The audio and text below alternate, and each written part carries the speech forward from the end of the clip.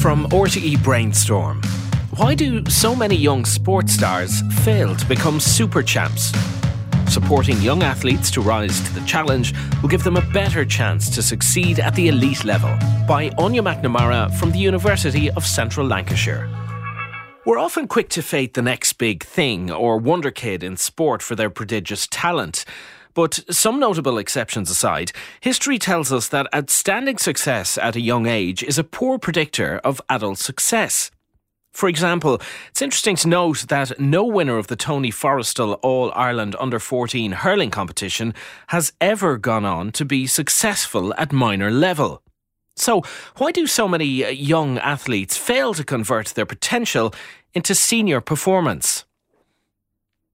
The majority of talent development systems in sport try to smooth the pathway for young performers and expend a great deal of effort and resource trying to counter the impact of naturally occurring life stressors and the challenges of the sporting pathway itself.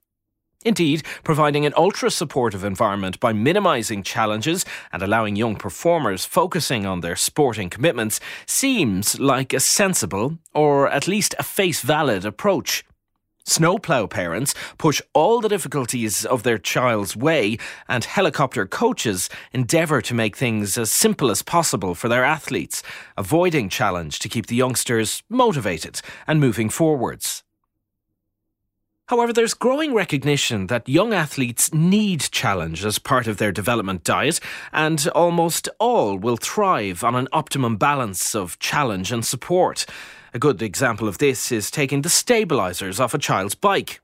The child will fight for balance as you run alongside them, holding tight to prevent the inevitable tumble and tears. The trouble is that falling is almost inevitable.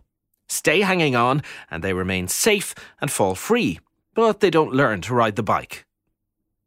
The bottom line is that some challenge and indeed some failure is not only inevitable, but crucial for progress. Furthermore, the long-term impact of such failure, so long as the young athlete sticks with the sport and hopefully overcomes it, is an important way to generate a resilient, takes the knocks but keeps going characteristic that's important for eventual success in sport and elsewhere. In an attempt to learn more about the role of challenge, we conducted a study called Super Champs, Champs and Almosts. Firstly, we recruited a super champ, defined as someone who had won 5 or more Olympic or world medals and 60 or more caps if it was a team sport athlete.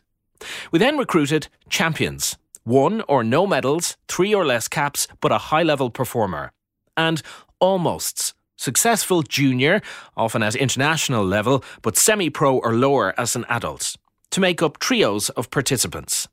We then asked each participant to sketch his or her pathway with the idea that the performer sketches his or her perceived progression in their sport.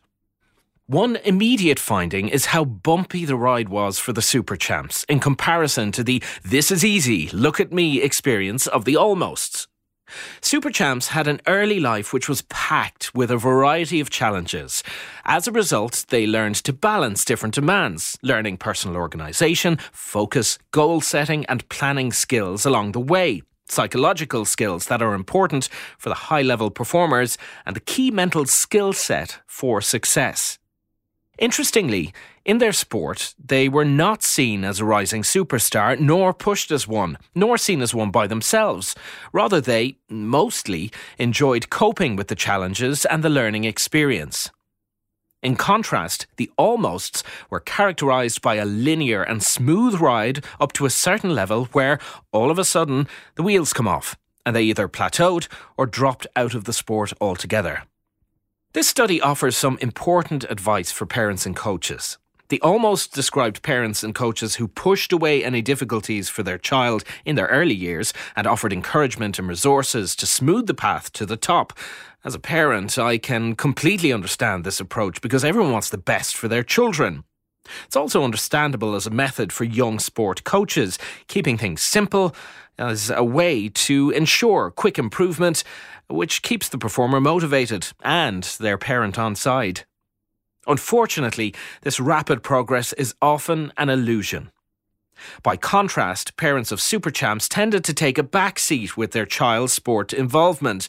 They were certainly encouraging, but helped to keep things in perspective by being interested in all aspects of their child's life. Likewise, the super champs coaches set demanded and got high standards of behaviour and commitment from the athletes. Coaches of super champs were very aware of everything else that was going on in the young athlete's life, with adjustments to sporting demands made as appropriate. In comparison, parents of almosts were very involved, committed to supporting their child, but also pushing her or him forwards at every opportunity. Other activities tended to be forgotten, whilst the parents were frequently in contact with the coach, demanding the very best extra special treatment for their child.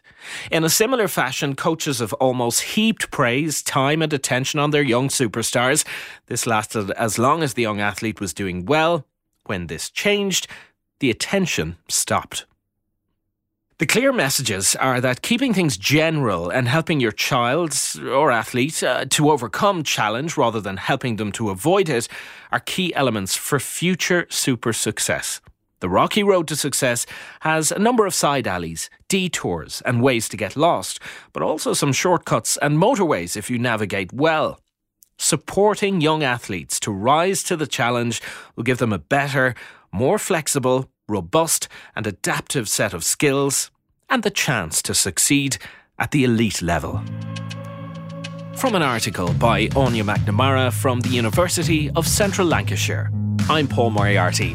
For more, check out rte.ie/brainstorm.